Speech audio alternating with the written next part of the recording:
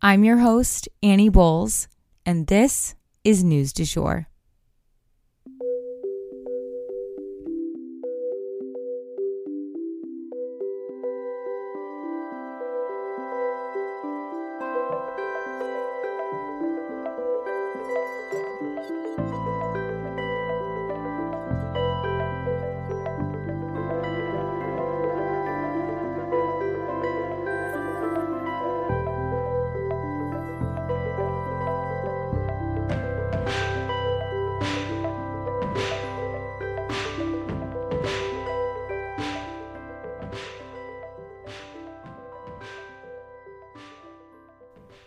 Hey everyone, and welcome back to the News du Jour, a calmer space to consume the news. So earlier in the week, I recorded with my baby, but today I'm recording with a glass of wine because it has been a week, you guys. And what you have to understand is that I'm recording this on Thursday night. I always record the night before, and Thursday nights are kind of my Friday nights because I work Sunday afternoon through Thursday evening. So this is my equivalent of a Friday night, and I have definitely earned this glass of wine this week. It has been a crazy week. Anyone with a child can commiserate. We are transitioning his naps, and it has just been a complete shit show. So anyway, I am, taking baby steps in transitioning from now on. We tried to go from 0 to 60, and we just need some baby steps. That's where we're at. Anywho, we have a ton to go over today as per usual, so let's jump into the news. We have one mini story here at the top. Mike Pence was officially subpoenaed regarding the Trump trying to overturn the election in 2020 drama.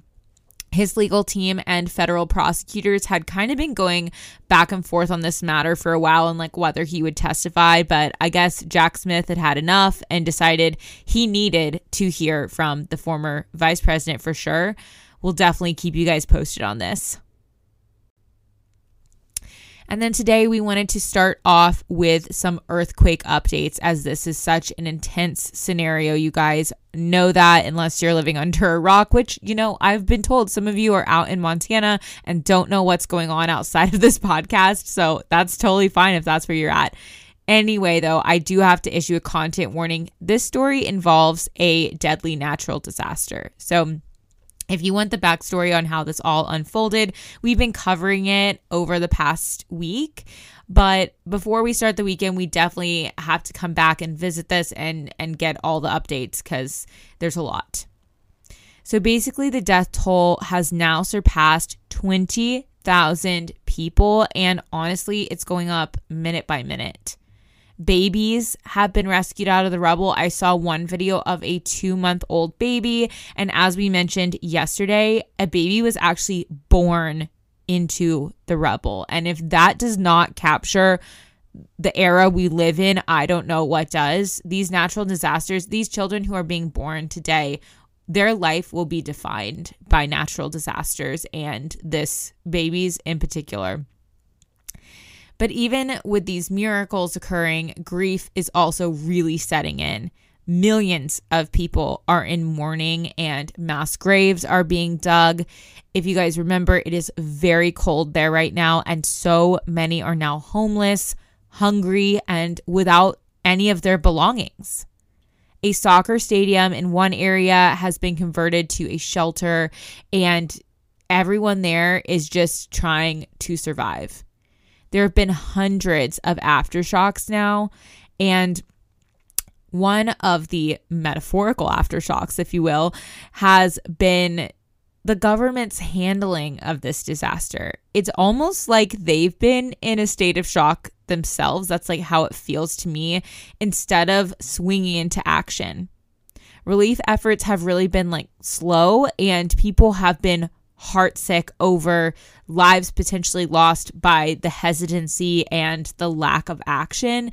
And the president had only really made his first public statement in the past day or so, and that's just insane. Anywho, that said, he is calling for strength and resiliency as the Turkish people come together with the support of the world, trying to recover from this immense tragedy. His wife also spent time visiting hospitals to meet with mothers and babies who had been hurt in this earthquake. Fire departments and gymnasiums have become funeral homes to process the dead and reunite them with mourning friends and family members. Wails can be heard throughout these spaces as mourners discover for sure that their loved ones had indeed been claimed by the earthquake.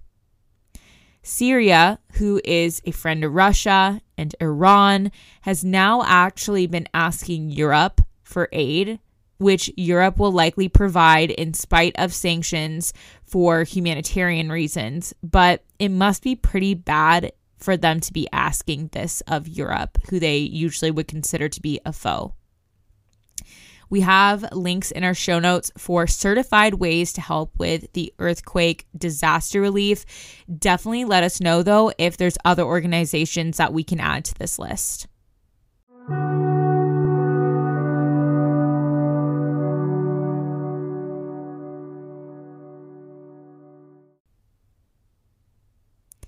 And now we need to touch on the Chinese spy balloon, and we have a little more light to shed on its purpose and events following. So the Chinese spy balloon was set up apparently to collect information on the U.S. military. But here's the thing, guys. We actually are not the only ones that they are spying on. And I'm not even talking about that second balloon. Creepily enough, there are 40 different countries that have seen these unregulated spy balloons drifting over their sovereign territories. So China is checking out everybody's military around the world, which if that doesn't send a shiver down your spine, I don't know what will. The FBI sent boats out to recover the downed balloon. And between that and the photographs that we took of it in flight, we know that there's absolutely no way this was a weather balloon. It was 1000% being used for intelligence surveillance. If you guys don't know what I'm talking about with this balloon, a couple episodes back, we did a whole episode just on the spy balloon. So definitely check that out because it was kind of crazy. Anywho, after that was fully confirmed by our intelligence agencies, the House voted unanimously yesterday to condemn China's spy balloon efforts around the world, not just here in the US. And this is huge. Biden called for bipartisanship in his State of the Union, making it kind of the theme of his speech, if you guys listened to yesterday's episode. And the very next few days, we're seeing this bipartisan effort. So, that feels good, and it's definitely the right decision. Now, that said, there is a fraction on the far right who don't think that Biden did the right thing with the balloon. They think it should have been shot down sooner, like before it even entered U.S. airspace. But that said, we likely got a good amount of information just seeing where it went and how it behaved while in our airspace, sort of counterintelligence, learning about them as they were attempting to learn about us. But one thing is for sure, we can no longer underestimate China and their desire to take us on. They aren't afraid of us, and that was made clear by this balloon effort. And it's a pretty scary thought. And lastly for today, content warning here, this story involves attacks and murders. So our lawmakers have been increasingly under physical attack, you guys. And unfortunately, there have been 3 attacks that have occurred in the past 8 days, 2 of them being fatal. Let's get into it. So in the first instance, U.S. Representative Angie Craig was assaulted in an elevator in her apartment building yesterday morning. The attack took place around 7:15 a.m. Eastern Standard Time, and thank God she was actually fine other than bruising. She immediately called 911 and the attacker ran.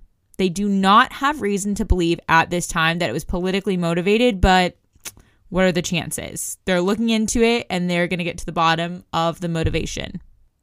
So another attack that went down in the past 8 days was a New Jersey councilman who was fatally shot.